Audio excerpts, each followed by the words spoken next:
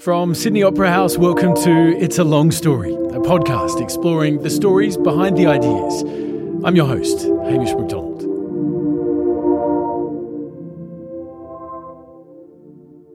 Hi, my name is Gretel Killeen. What did I want to be when I grew up?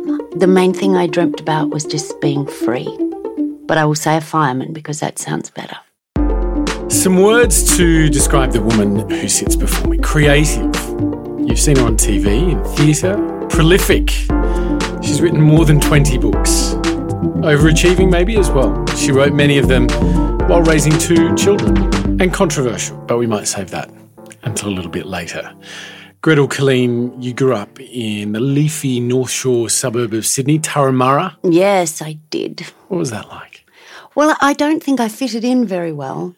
I was yearning for a different space that I didn't know existed. I think I had an ache in my heart for much of my childhood, and I don't know why, but I did. And so as soon as I could leave home, I did at 17 and moved into Taylor Square in Darlinghurst in Sydney, which was a pretty rough and tumble place in those days. And the search began to get rid of the ache in my heart. Can you remember what it felt like having an ache in your heart as a child? Because everything about your childhood that I've read sounds pretty idyllic. Yes, I know. It's one of those weird things that's just inside you, isn't it? It was an ache like I'd lost something and I had to go and find it. Don't I sound like a genius poet? But that's true. That's what it felt like. Do you remember the earliest times feeling like that? It was always there. I mean, my earliest memory is sitting in the back of the car when you suddenly realise that your feet don't touch the ground. Silly things like that I recall. But no, the ache was always there. And so as bizarre as it sounds, and I have a lovely family and lovely parents and, yes, wanting not for shelter or food or anything else, I don't know where the ache came from. It's like I was missing a part right from the beginning and then had to go and find it. And how did that manifest as a child? If you couldn't sort of deal with that ache by moving off to Darlinghurst in your pre-teens or early teens, what did that make you like? It made me always want to find fellow travellers, always wanting to find people that would see the world the same way I did, which I think may be a crucial reason why people like myself do write or do create, because we're yearning for someone with whom we can communicate that inner whatever it may be, and perhaps only you at that time can understand it. So you talk to yourself. And how did you do that? Writing, mainly. I wrote my first novel when maybe I was 5 or 6. Looking back, it was somewhat plagiarised because there appears to be Mickey Mouse on the cover. A rather badly drawn one, but nonetheless.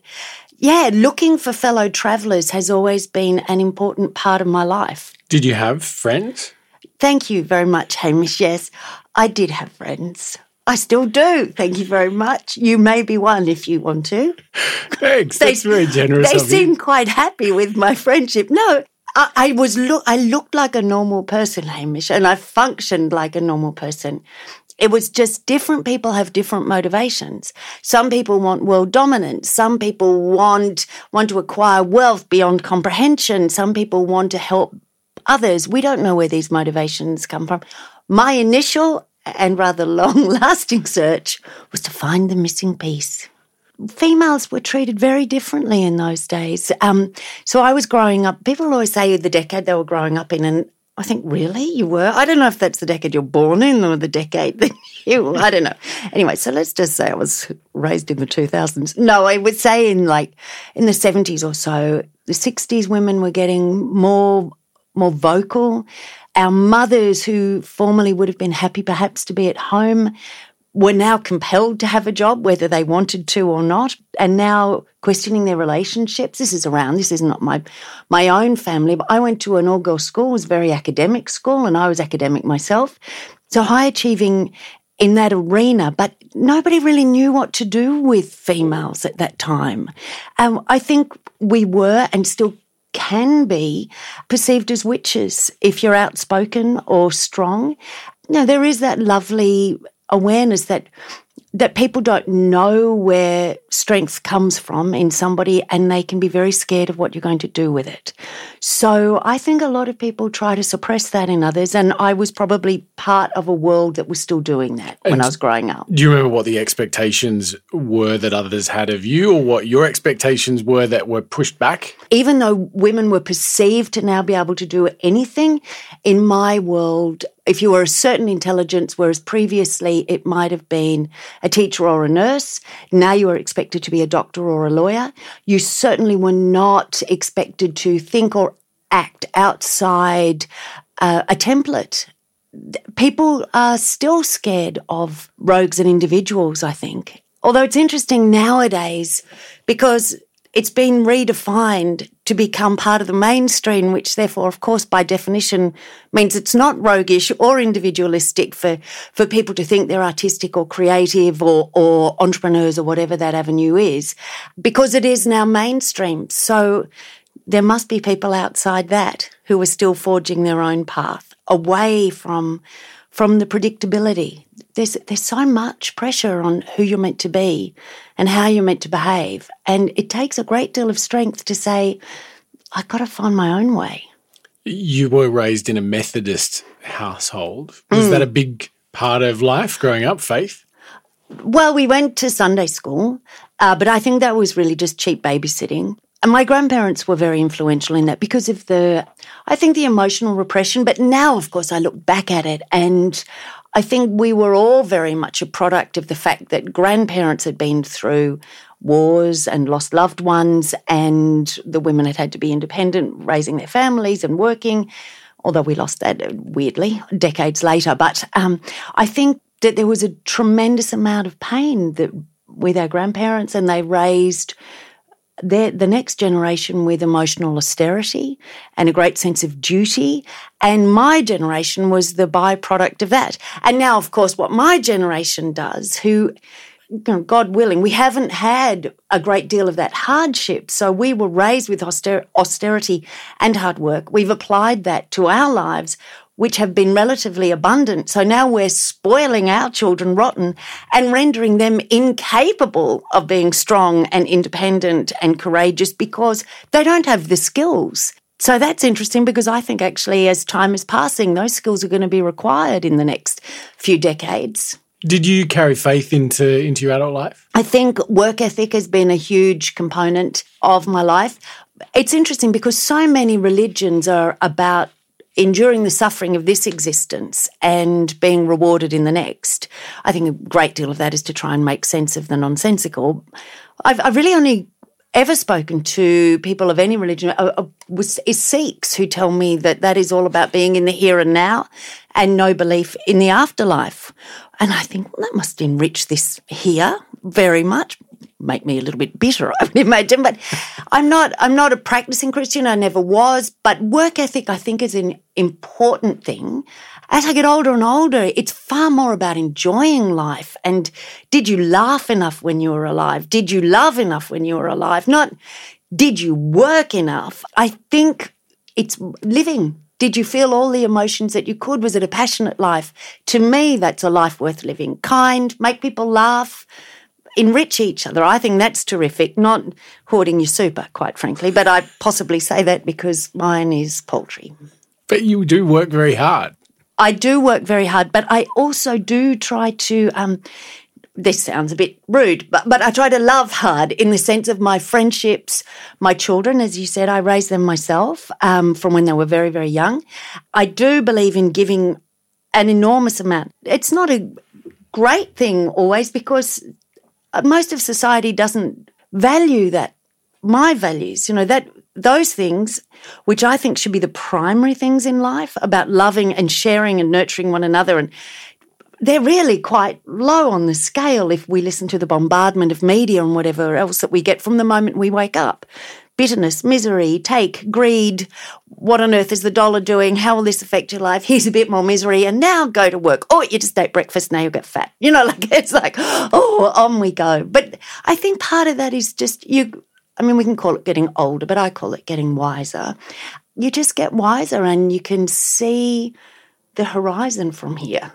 and it's fixed and you're getting closer to it, and you want to really make sure that these remaining decades are fulfilling and the reason we're meant to be here.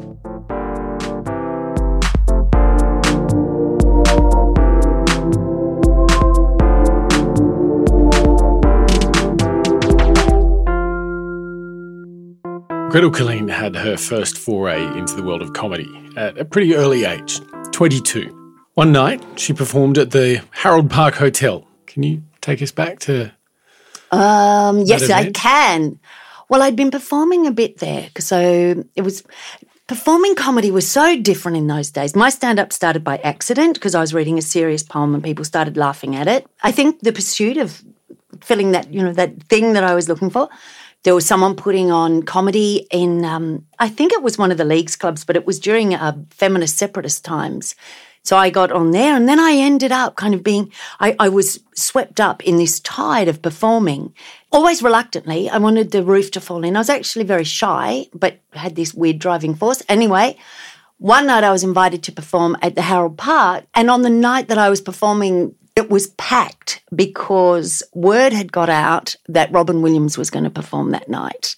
So he was staying with some friends in Palm Beach. So, I mean, we, of course, thought it was for us, but lo and behold, wasn't. In those days, of course, I don't know what was happening to health and safety because it was you couldn't see, you stank because everybody was smoking, jam-packed into this space, and the stage was only like 1/4 metre high. It was really all a bit muddly, this dark room out the back, chock-a-block, and then Robin Williams turned up.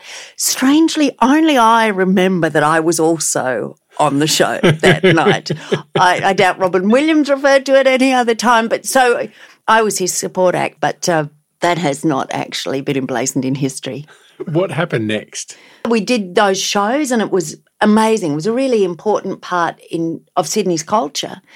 Now, of course, that's all changed in that area. Billions more people seem to live in Sydney, but it was fantastic to be part of that. It was like living on top of a party that you could pop in and out of. And so many of those people went on to do amazing things. And all of the comics had performed there, whether it was Ernie Dingo or Akmal or Andrew Denton or Berner or Robin Williams, and Jane Campion was down there, and everybody used to do stuff there. Then I had my babies. While I kept working, I was a voice artist from the age of 20, which is an amazing job because in those days actors didn't want to be voice artists because there was a bit of a stigma about it. It was seen as commonplace. So for commoners like myself, that was fantastic. But you only got a gig if someone with the same vocal range, who could do the same characters and ages and whatever as yourself left. And of course, nobody ever left because it was a great gig. So women got paid as much per hour as men doing that, but we only got 1/8 of the work because it was perceived that women's voices were annoying to listen to. Right. Yeah, so this ended up as I raised my kids by myself because the marriage didn't last. It was a great gig because my children came to the voiceovers. They did their first voiceovers themselves at like 2.5. And I could control my time and there was an abundance of work, which was fantastic. And they just came along with me, so they knew what was going on. So the marriage lasted how long? About 5 years. Right. And then you were how old when you had these 2 kids on your own? Well, we split up when I was about 29, and then I don't know how many years after that, my ex-husband, which is a phrase I never even use because it's so long ago, even though I did say I was raised in the 2000s, it's a bit longer than that, from just when they were really little. And it's fascinating because now they're 28 and 25, and it's interesting as I talk to them because they're so like me, and all my tricks don't work anymore. My manipulations, my power, they don't work because it's like talking to little big versions of myself. So I have to get smarter. I'm working on it now. What are the tricks? Well, the first thing is just say no. Just say no. This is a big failing with a lot of parents now. They explain things. Just say no. I think one of the good tricks I accidentally did was show my children what hard work is, because I wonder myself what it's like for children who just have mum and dad tired at home getting up early, great flurry. They don't know what their parents actually do. Mine came to those. So my son was on the midday show with me when he was a couple of weeks old. That was probably illegal too, but, with a wild pig, because we were acting in a show. Ray Martin was my husband in this pantomime we used to do. I know, it all makes complete sense, doesn't it? And so my children have always been there. They've illustrated books. We did a documentary on AIDS orphans, awareness of that in Zambia when my daughter was 12 and my son was a little bit older than that. And they interviewed all of the children. So they've always been around. I wonder what people would think, what kids think, where they would have no idea what their parents actually do.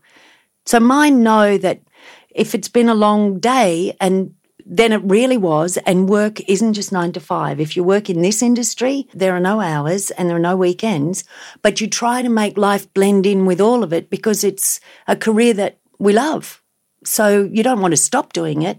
You have to find the blend. Did you feel a sense that you were subjecting them to that, not necessarily with their knowing? I didn't know I was doing it. It was different too. I mean, they were already isolated in a little way because being a single parent means that you're not embraced by a lot of other children's parents. Really? Oh, yes. I don't know if that's still the case, but certainly then. Can you just give me an example of... Oh, if there's a dinner party, you don't get invited. Single people listening now would relate to that. People who are married probably aren't aware of it, but as you don't get invited. I think single men often get hooked up with somebody and suggested or whatever, but I don't know. I think it might be that witchy poo thing again. I don't really know. I hope it's different for people now. It's a different world now because sometimes people talk about being a single parent, but they have their child 1 week on and 1 week off. But I had them all myself and financially supported them as well. So maybe I was just a scary, horrible person. I don't know. But we had a good time anyway, without their dinner parties. You wrote a few years ago about being a single working mother, saying that you were subjected to dismissal, exploitation, and then you said that's just my role as a mum. Hilarious joke. Yes. But was that serious? Yes. I mean, there's no equality as a parent, is there? I mean, really, while we theoretically have the purse strings while they're growing up and the power in terms of what time they go to bed, they've got your heart. They can do whatever they want because at the end of the day, you adore them and would lay down your own life for them. You've mentioned this word witch a couple of times. Yeah. Why that word? Where does that come from in your world? Because historically, I think that we've seen women persecuted throughout history. So if I just think of the witching, there's terrible things of seeing if someone would drown in the village pond. If the woman drowned, then she wasn't a witch, and burning people and persecuting them in that way. I think our society still does that to some degree. I don't know if they do it to men, so I don't want to sound sexist in any way. I just know that they do it to women. And I'm hoping that it's less and less because more women are getting a voice. But I do feel that, and I think that awareness, well, Hillary Clinton was referred to as a wicked woman. And I think that galvanised a lot of people to suddenly go, yeah, I'm a wicked woman and that's okay. Well, that wasn't a cool thing to say 25 years ago. But the fact that it is cool now, fantastic. So you sort of think women can use the nasty woman allegation to their advantage? I think the identification that you're not fitting the norm can be terrific. But I do still think socially we are trying to fit into a construct that was initially built by men that women fitted into, and now we're trying to fit into it but playing a different character.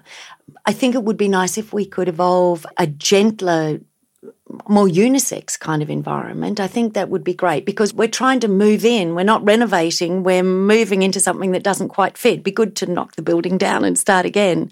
I know that will never happen, particularly with bureaucracy the way it is. It would go on forever and the budget would blow up. But at the moment, I think we're still trying to fit in. I must say, I've been a feminist all my life, but mainly because I've been forced to be that.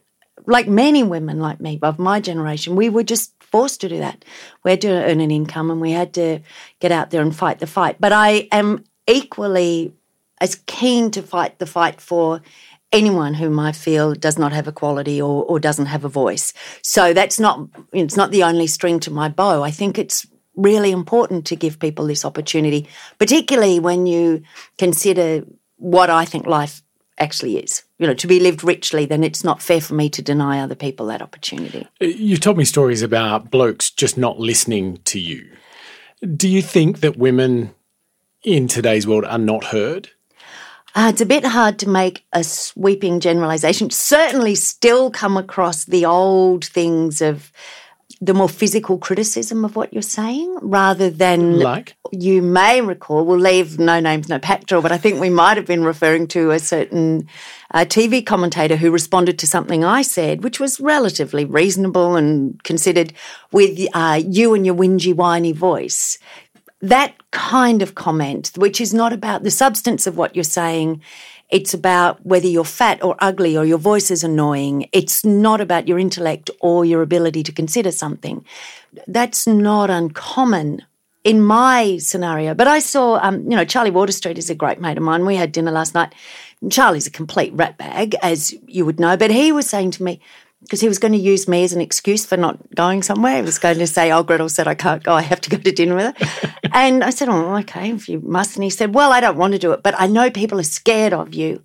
I thought, that's not very good, but maybe that's not just me, but maybe that's people are scared of something they don't understand, whether that's an ethnicity or a religion or an age or a gender. A lot of it must be fear-driven for people to react with such a desire to quash and squash. So anyway, that's the only bit of wisdom Charlie's ever said, so it's good that we've recorded it here. But do you feel unheard on occasion, though? You have these incredible platforms. You can write, you can appear on television shows where you are invited on to give your opinion. But do you still, at the end of the day, feel that some blokes just won't hear what you've got to say? Oh, there'll always be people who don't hear what I've got to say or what you have to say or anybody else. I feel I have a greater opportunity than some and I want to make the most of it. But, you don't reach a point where you're now grown up and fully formed. It's astounding how much you continue to learn after your 40s, after your 50s. You can't believe you've actually gone on in the world with what you knew before, because all of a sudden it's like the garden blossoms and, oh my goodness, look at all these things I've become aware of. You can read people better. You have a little bit more time. You learn to be smarter, not to be quite so emotional. That might be based on exhaustion. You can't really be as emotional about everything. So I don't run around thinking, no, I'm not being heard, because I know I'm not the most special person in the world. I think it's important to add your voice because, unless you're stupid or uninformed, but I think it's important to participate in the conversation of the world while we're in it.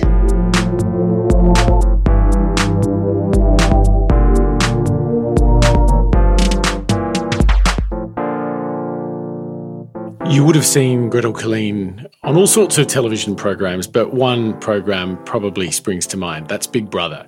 It was a hit. It changed television in so many ways. And Gretel Killeen was the host. I guess that brings us to the kind of controversy bit of this conversation, because the show itself, when it first began, shattered so much of what people thought was acceptable television, didn't it? Yeah, it was such a fascinating idea. And the weird thing was that when it first started here, even the internet wasn't populated as it is.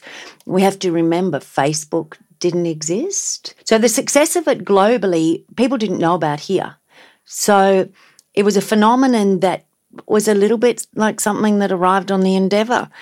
Here's this reality show. Let's see how it goes. I think it was a lovely concept. Let's see how people will cope when they're placed in an environment together. Do you remember the conversations you were having about it at the time? I know Peter Abbott was the executive producer of Big Brother, someone with a mind that is really engaged with the psychology of people and how they interact. And he always talked about the cocktail of brains that he wanted to put together in those houses. Was it a real kind of sociological experiment as opposed to just kind of cheesy TV? Well, I think as with many things, it evolved a great deal and it continues to evolve under different names and in different formats. But watching how people live is a fascinating thing. It was intended to be very pure. You couldn't necessarily see the cameras in those days. There was no contact with the outside world during the time that people were there. And it was really to see how people would develop. Would it be Lord of the Flies? Would they create a utopia? What would go on? But then what happens with these things, because the first people who went in were more adventurous. They didn't know necessarily what had happened overseas, so they just volunteered. I don't know, did they see an ad in the paper? I don't know, on a power pole somewhere? I don't know where they came from. And then, so they were all put in there. But then, because that first series was such a phenomenon, it then started to attract different kinds of people year after year. And then now, as we know, so much of reality television is actually about people who perhaps want to be famous or perhaps want to sell something else. So our original ones were people who wanted that experience. I mean, there will always be naysayers for anything. People are going to disagree with the weather prediction. And there are some people who just want to. They just want to be contrary with no evidence and no motivation and no ability to answer questions regarding it. They just want to say no and stop things. I think it got Australia talking, and it was at a strange time because suddenly that tsunami of social media and the internet all came to the fore, and suddenly everybody had a voice and everybody could comment on everything. And as we know, society's changed enormously now. Media's lost a lot of its power. It's shared with other people. As we mentioned earlier, truth's been redefined. And goals and aspirations. It's fascinating how we have this broader access to information, and yet we talk about the silo phenomenons of how mono our lives and our influences can actually be. There were some big defining moments on Big Brother that influenced Australian culture pretty broadly. One was the evictee Merlin, who appeared on the stage with you. He wore a gag over his mouth. Tape, yeah. Tape, right, and held a sign saying, "Free the refugees." What do you do in a moment like that? How do you're hosting a national program to millions of people, it's live, and the person you're meant to be talking to clearly ain't going to talk. The way a show like that is constructed is you meet families, you see everybody, you wonder who's going to be evicted, and there are chats and interviews and packages and the whole bit, and then you meet the person who's being evicted that night, and you've allowed maybe 35 minutes for an in-depth one-on-one interview with this person, with sponsors, gifts and whatever else. So when someone appears with tape on their mouth, that is somewhat controversial in terms of what on earth live are you going to do. I have a lot of respect for Merlin doing that. I wish we'd had the opportunity to talk about the issue at the time, but we didn't. Merlin was very anxious.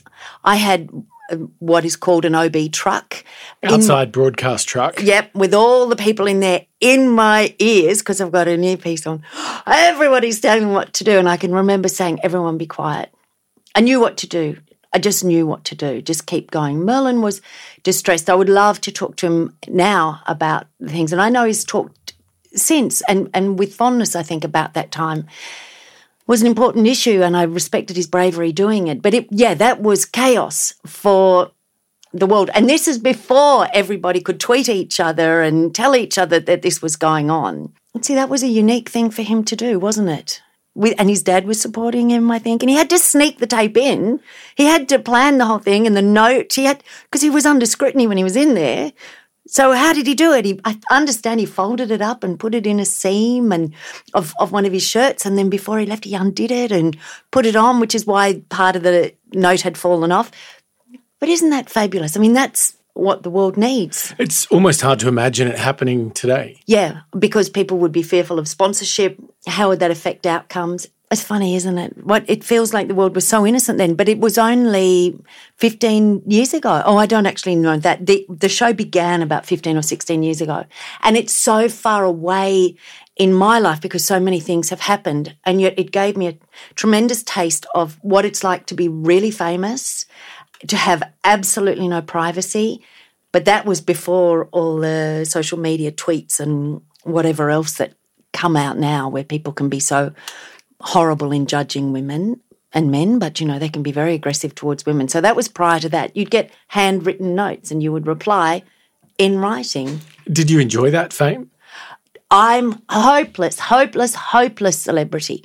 And also raising... Why? Because I don't like shallow talk. I don't like getting my hair done. I don't like getting my nails done. I don't like all of that stuff. But it did offer some extraordinary experiences, not just to see what another world actually is, the positivities of that. I think that I probably wouldn't have done the doco in Africa without that. I was a Goodwill ambassador for UNICEF for 7 years, so I shot bits and pieces in Laos and Bangladesh and did a doco with my daughter in India and entertained the troops, did live crosses from Afghanistan and wherever else, all of which probably wouldn't have happened without that profile. It allowed me to understand a different part of life, which I think is really important for people like us who are commenting on society and politics to actually have understood things to a greater degree than an average person.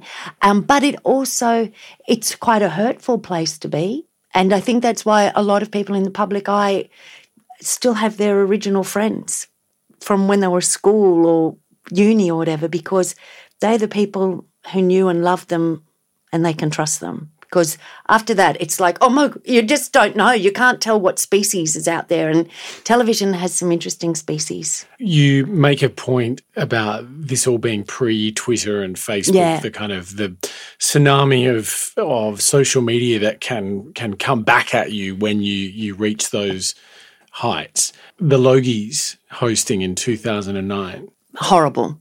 But I think that was just when Twitter was starting. Right. So luckily, I think there were only like 6 people who had it.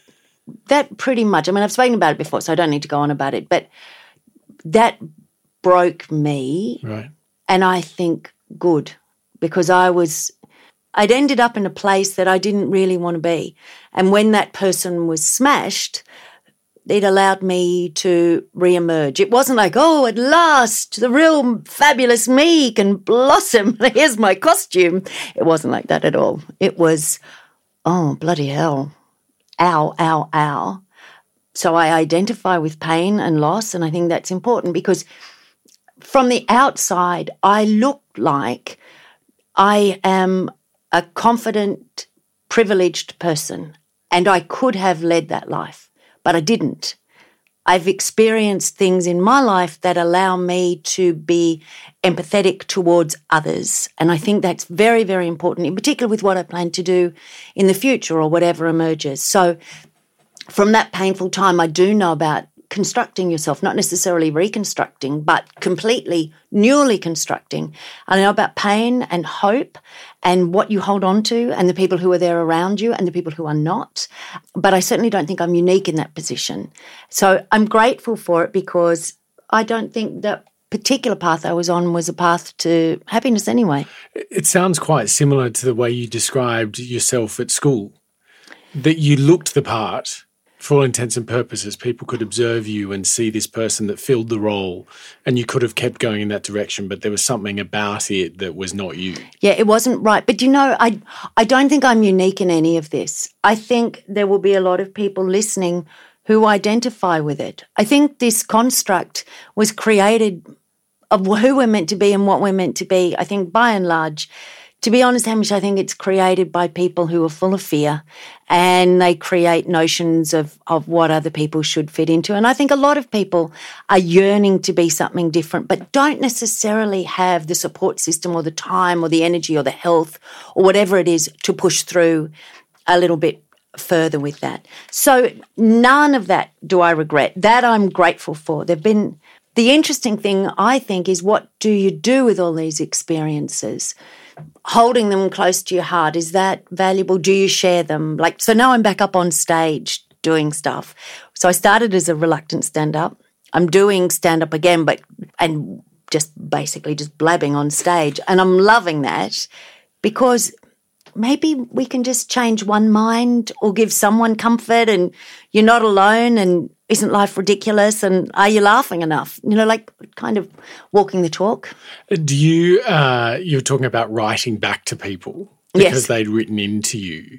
Did you get the love and hate mail?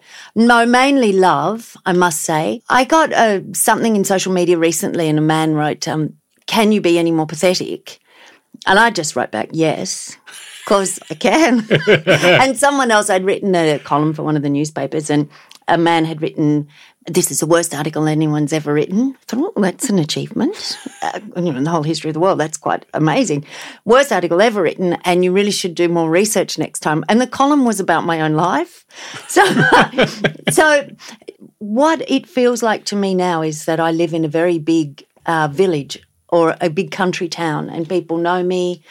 There's a great deal of fondness for a lot of the things that I've been in or been involved with, and that's lovely. And I think being able to bask in that and just feel safe is really lovely. What do you think of anonymity in the way you interact with people? Because on Twitter, on Facebook, people can write and say stuff that they probably would never say to you were they to meet you walking down the street. What do I think of the anonymity? One of the best coping methods I find is to actually go to that person's profile on Twitter or wherever it is, and you can see that invariably they have a few followers, maybe only 4 or 5, but they are sending out a hate tweet every 2 minutes to someone different. Perhaps an identical one to the one they've sent you, they've sent to 4 people prior. So I think putting that in perspective. I must say too, what a world we live in that encourages that kind of thing. But we do live in a world that is about bullying and judgment and superiority. We wax lyrical about rights in one area and then do bullying on the news coverage and don't bully at school, but meanwhile put your friends in a list of order on Facebook. I mean, it's just, none of it makes sense. So it doesn't surprise me that people feel alienated, and if given an opportunity to have a voice, it doesn't surprise me they use it. I use mine. I just have a bigger platform. We've heard all these incredible things that you've done through your life, but when we started this conversation, you said that there was always a piece missing that you were searching for. Have you found that? I think you can tell, Hamish, I'm pretty near perfect now. And what I think that a lot of it is getting to know yourself, really sitting inside yourself. So now when I go to perform with something, it's, you know how some people get really anxious and nervous about, will I be able to perform on stage? I do the opposite. So I sit within myself, knowing that I can do it, that I thought the world was a different place to what it really is. I thought everybody was smarter and everybody was kinder and everybody had the same motivation. So basically, I was a really dumb, fairly smart person, but dumb, just dumb. And so now I think I'm kind of cottoning on and I'm realizing it's a waterhole and all these different species are coming to drink at it, and some wild pigs and some are sloths and some are lions and some just look fabulous like a zebra, but we're not all the same creature. We're humans, but we're not all the same. And hasn't it taken me a long time to realize that? But this is my little thing now of trying to work out what animal someone is, because once I know the animal that they are, then I don't expect them to behave differently, and I'm not relentlessly surprised and gobsmacked by their behaviour, which I would have been previously. And I also have another new theory, because I do love theories, which I make up and then try and share with people, and I don't think they're embraced, but we'll force people to embrace this now. So my other one is the canoe theory. Right. And that is really that there's only 8 people can fit in your canoe. So everybody really has to serve a function in that canoe. If you're going to move forward, and I don't mean aggressively or in world domination, but if this canoe is going to serve its purpose of getting you from A to B, everyone in it has to paddle, basically. I think as a woman and as a nurturer and a misguided human who thought everyone was much nicer than they are, I carried a lot of people, as I'm sure many of us have, thinking that they would change or that there would be reward. But now that I've got my canoe theory and my waterhole theory, Hamish, as you can imagine, there are no questions left unanswered. If you combine the two, basically, I guess you get the arc, now that I think about it. Is there quiet time for you? What does it look like? I walk everywhere to think. Thinking is the most underrated pastime. And so many people who are our peers do everything in a hurry. They're at the gym and they're running here and running there, and I think we don't think enough. We don't think through. We don't look at something from every angle. I think we're not taught how to think, and that's very important. And I take time out, which I call growing as a human being, which is, that's a revolting little phrase I've got there, but it's about not doing anything, just letting yourself grow just for a minute. Let the sun be on you and let the rain be there and just grow, because we don't allow ourselves just that space to all the nourishment and all the influences we've had. Let's just grow from that a little bit. Then we can get more influences. So it's trying to find a balance, which is not agonized. It's enjoyable. And the big trick, of course, for everyone in our society is to get rid of the worry and anxiety during the night, which so many people wake up with. And once again, that's using your brain and thinking to solve that problem of how not to be worrying and anxious.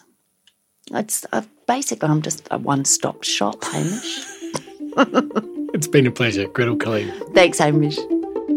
It's a Long Story is recorded at the Sydney Opera House as part of the Talks and Ideas program headed by Anne Mossel.